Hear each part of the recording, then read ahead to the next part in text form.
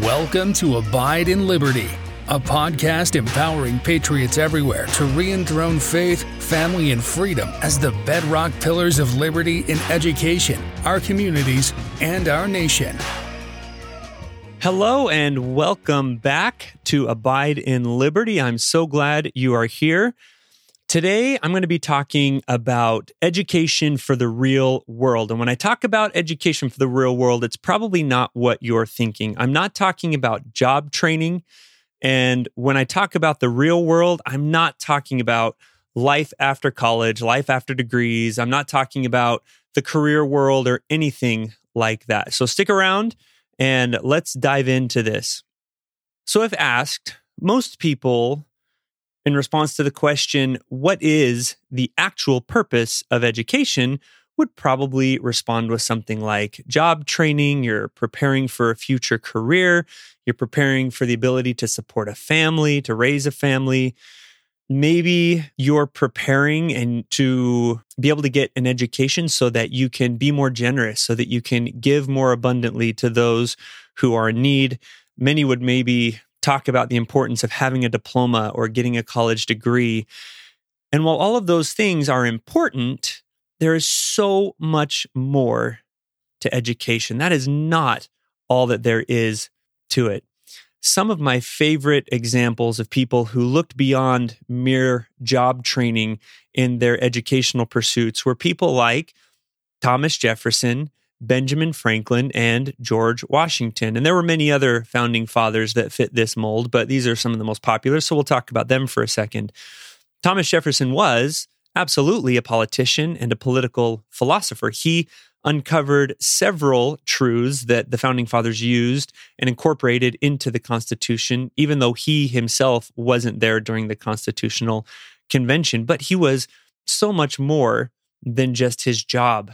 He was also an accomplished botanist. He was a well-known philosopher. He was a linguist and spoke and wrote and read in several languages. He was an inventor, and he was an architect. He played a huge role in designing his own home, the estate of Monticello. Benjamin Franklin, who made his fortune and left his stamp on the world early in his life through his inventions, one of which was the lightning rod. He became famous for experiments with regards to electricity, but he was so much more than just the engineering and inventing geek. He was a statesman and an ambassador. He was the principal architect behind getting France to join the United States of America during the American Revolution. France was interested in helping, but didn't want to do it overtly. But he convinced the French nobility, the king and his consorts, to join in this freedom movement over in America and join it by contributing funds and loans, but also by sending his own soldiers over here to help us. Now, he was obviously probably not fighting for our freedom as much as he was interested in undermining and weakening Great Britain, but that was Benjamin Franklin. He was not just an inventor. He was not just an engineer. He was so much more than that. George Washington was well known for his physical strength. He was a big man. He was strong. He was athletic. He was all of these things that you would look for in a strong military leader, and he was that. But even then, he wasn't the best military leader that this country has ever seen. He was determined and he was persistent and he refused to give up, but he lost more battles than he won. But even then, he was so much more than just a military person. He was a statesman himself. He was a politician. He was an eloquent writer. He was self-taught. He was an architect also, designing all of the additions that he made to his beloved Mount Vernon. Again, he didn't limit himself to just his job preparation. He was so much more than just his job and his career training. I've read this quote before, and you will probably hear me read it again, but Alexis de Tocqueville, who was the French guy who came over in the early 1800s to see what was so great about America and what made America this budding superpower that it was becoming. And he noted that in New England, every citizen receives the elementary notions of human knowledge. That's kind of what we typically think about when we think of education. But the citizens also learn the doctrines and evidences of their religion, the history of their country, and the leading features of its constitution. And he went on to say that in places like Connecticut and Massachusetts, finding somebody that wasn't really well acquainted with all of those topics was a sort of phenomenon. So education in that time in early America was way more than just reading, writing, and arithmetic. It was meant to develop leaders. It was meant to develop good citizenship. It was meant to develop moral, Christ-like people and a moral, Christ-like citizenry. This is what we mean by a classical education. It's an education that looks at developing the entire character, not just the brain and not just the heart, but the entire person. Or the early American education was about becoming more like Christ, who was the author and finisher of the primary faith of the early settlers and the early Americans. Just focusing on getting a good paying job and having a successful career is a hollow, meaningless goal. And if it's not meaningless, it falls far short of what the true goal of education should be. Let's not forget that the happiest, most successful individual to ever walk the earth said that he had no home, nor any place to place his head. That same man also said, "Lay not up for yourself treasures upon earth where moth and rust doth corrupt, and where thieves break through and steal, but lay up for yourselves treasures in heaven, where neither moth nor rust doth corrupt, and where thieves do not break through nor steal. For where your treasure is, there will your heart be also." We need to re-elevate our definition of education. Education is preparing us, and it's preparing our children for the real world. In Doctrine and Covenants, section 130, verses 18 and 19, it says, "Whatever principle of intelligence we attain to in this life, it will rise with us in the resurrection. And if a person gains more knowledge and intelligence in this life through his diligence and obedience than another, he will have so much the advantage in the world to come." Doctrine and Covenants 93, verses 36 through 37 says, "The glory of God is intelligence. In other words, light and truth. Light and truth forsake that evil one." And reading this, I just have to wonder how God feels about being excluded from education if his glory is intelligence. This world that we live in is not the real world. It's a short period of testing. It feels real because it is the ultimate immersive experience. We don't remember what came before this life, and we can only dimly imagine what comes in the next. But what we are here to do in this world is to prepare for the real world, the one that's eternal, the heavenly world, the one that will last forever, not this fleeting, insignificant little blip on the timeline of eternity. We're here to prepare for the hereafter. That is the whole purpose of this life, and that should be the whole purpose of education for ourselves as we continue to learn as adults, but also for our children that we are responsible for helping prepare for that world. And I'm going to talk about this here in a little bit, but as we're preparing for that eternal world, it doesn't leave us ill-equipped for this small little testing period that we're in. In fact, it better prepares us for it. And the rest of this podcast, as well as what I'm going to talk about next week, hopefully illustrates that for you. But we have to remember that while we're here, because it truly is a small little infinitesimal period of time in our eternal progression, time is short. We do not have time to waste on lies or the philosophies of men. So what do we teach children then? What should we be teaching in our attempts to educate children? I want to look at what the founders thought we should teach. The Northwest Ordinance, this was what governed what states were required to do if they wanted to become a new state of the Union, and it governed early American statehood for decades. It says religion, morality, and knowledge being necessary to good government and the happiness of mankind, schools and the means of education shall be forever encouraged. So the founding fathers wanted to make sure that state public schools included education on religion, morality, and knowledge. All of those things were important. And it was the fruits of that paradigm, of that law, that de Tocqueville saw when he came in the 1830s. He was describing the results of this Northwest Ordinance at work for the past 40 years. And that led to the most prosperous nation that this world has ever seen, bar none. But let's take a look for a second. Let's turn to Scripture and find out, what does God want for education? And is there more than what the founding fathers thought was important?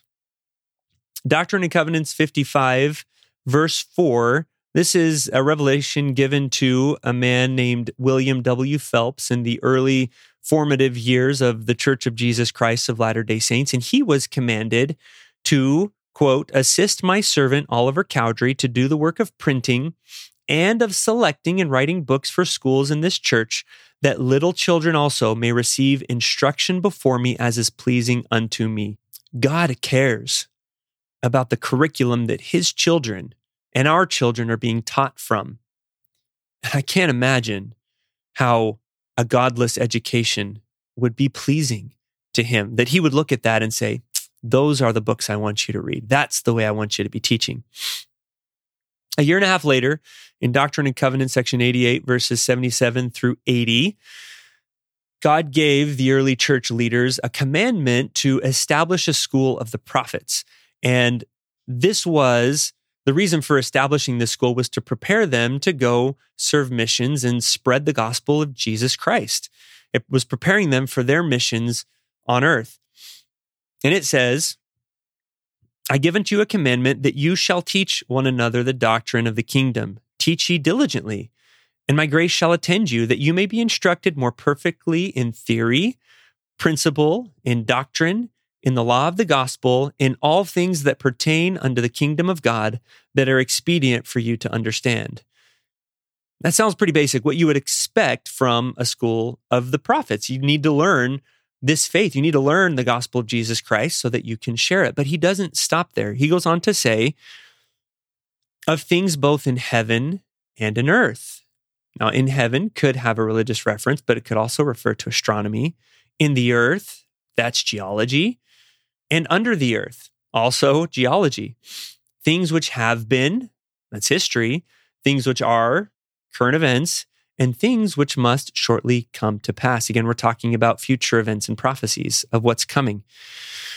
Things which are at home, so local events and local things that are happening, things which are abroad. The wars and the perplexities of nations and the judgments which are on the land. So what's going on here at home, but what's going on in foreign countries? What's foreign policy? What's foreign current events? And a knowledge also of countries and kingdoms, that ye may be prepared in all things when I shall send you again to magnify the calling whereunto I have called you, and the mission with which I have commissioned you. Now, first, from this passage, I want you to notice how secular and religious learning is blended together. There is no clear distinction. He doesn't stop with, here's the religious stuff, and then here's all the secular stuff I want you to do. He includes things which are shortly to come as he's talking about history. He's talking about future prophecies at the same time that he's saying, I want you to learn about what has happened in the past. There is no distinction. God doesn't look at truth and say, all right, we're going to put a line here in the middle, and I want all the spiritual stuff, all that truth over on this side, and all of the other truth that has to do with physics and all these other things on the other side. Truth is truth is truth. It is one great whole. Truth is truth. It is indivisible. It is not to be subdivided. It is only in trying to remove religious and spiritual truth from the equation that we make any attempt to separate and divide these things. The other thing I want to point out is they were supposed to learn all these things to prepare them for their missions. Every single one of us and every single one of our children has a special mission for which God has sent them to this planet. And the way that they prepare for their missions is the same way that these people were commanded to prepare for theirs. It's learning all truth. the whole truth, and nothing but the truth, so help us God. Later in that same revelation and establishing the school of the prophets, the Lord says, "And as all have not faith, seek ye diligently and teach one another words of wisdom. Yea, seek ye out of the best books words of wisdom." And here's the key: seek learning even by study and also by faith. 2 Peter chapter 1, verses 5 through 9 says, "And beside this, giving all diligence, add to your faith virtue, and to virtue knowledge, and to knowledge temperance, and to temperance patience, and to patience godliness, and to godliness brotherly kindness, and to brotherly kindness charity. For if these things be in you," and knowledge is in there, there's a whole lot of other attributes that we need to have. "If all these things be in you and abound, they make you that ye shall neither be barren nor unfruitful in the knowledge of our Lord Jesus Christ. But he that lacketh these things is blind, and cannot see afar off, and hath forgotten that he was purged from his own sins." If you have the knowledge, and you've got the secular learning, but you're missing temperance and patience and godliness and diligence and virtue, you are blind. You cannot see afar off. We've got to have an education that encapsulates and incorporates all of these things. And I love how in this particular passage, knowledge is just one of a laundry list of things that we need. In our high school right now, our students are reading Great Expectations by Charles Dickens. One of my favorite characters in this book is a guy named Joe, and he's a blacksmith. This is in England a couple hundred years ago, and he is woefully uneducated. But this man's heart is pure. He has virtue. He has temperance. He has patience. He has godliness. He has brotherly kindness, and he has charity. And this is someone to be emulated. Yeah, he's not as educated. And education is important. To God, it is incredibly important. But if you had to choose between having all those other attributes and being a little bit ignorant, or being incredibly educated, but being completely devoid of charity and kindness and all those other things, one of those is going to fare better at Judgment Day than the other. And it's the Joes. It's the Joes that are going to fare better. Martin Luther King hit on the same theme when he said, "The function of education is to teach one to think intensively and to think critically. But education which stops with efficiency may prove the greatest menace to society. The most dangerous criminal may be the man gifted with reason, but no morals." Now think Adolf Hitler. You don't come to power in Germany at a time when Germany has just been trampled on and is destitute after World War I, and bring it up to the point where it can face and almost bring all of Europe to its knees by being an idiot. He had reason, but no morals. Greatest criminal? Yeah, I don't think you get much more criminal than Hitler. We must remember, Martin Luther King goes on to say, that intelligence is not enough. Intelligence plus character. That is the goal of true education. Doctrine and Covenants 138, verse 56 says, "Even before they were born, they," referring to us, "with many others received their first lessons in the world of spirits and were prepared to come forth in the due time of the Lord to labor in his vineyard for the salvation of the souls of men." We began our education before this world began with our Heavenly Father. And what do you think school looked like there? What were the things that were taught there? Did they have a class that here's all the religious stuff, and then we're going to move into history and current events and what's coming in the world and what's been going on in the world before you're coming down to earth, and keep God out of that? Did they, when they're looking at history and the founding of our nation for us, maybe we learned about that before we came here, did they leave out the fact that the founding fathers relied on God to bring this country into being? I doubt it. I highly doubt it. And if that was the type of education that we had before we came here, and that's where we're trying to get back to, that's the heavenly home we want to return home to, why in the world would we not try to emulate and model that form of education as much as we possibly can here? Why would we settle for anything less than that? That is Liberty Youth Academy's mission and vision, but it's not the only way to get there. Now, if you're wondering as you're hearing this, wow, I love and I want that kind of an education for my kids, but there's not a school here that can do it, or maybe I can't afford to send them to a private school that can do that. That is not the only option that you have. Don't fear. Pray and find out what God wants you to do. Then move forward with trust and faith that you can do whatever He tells you to do. You are enough if God says you are. So get rid of the excuses, find out His will, and then go make it happen and watch the miracles unfold. I promise you they will. We've seen them countless times ourselves. So how does what we just read from the scriptures compare with what the founders thought education should look like? What de Tocqueville saw, this was human knowledge, but it was religion, it was history of the United States and of the Constitution. These match perfectly, and that's no accident. The founding fathers read the Bible.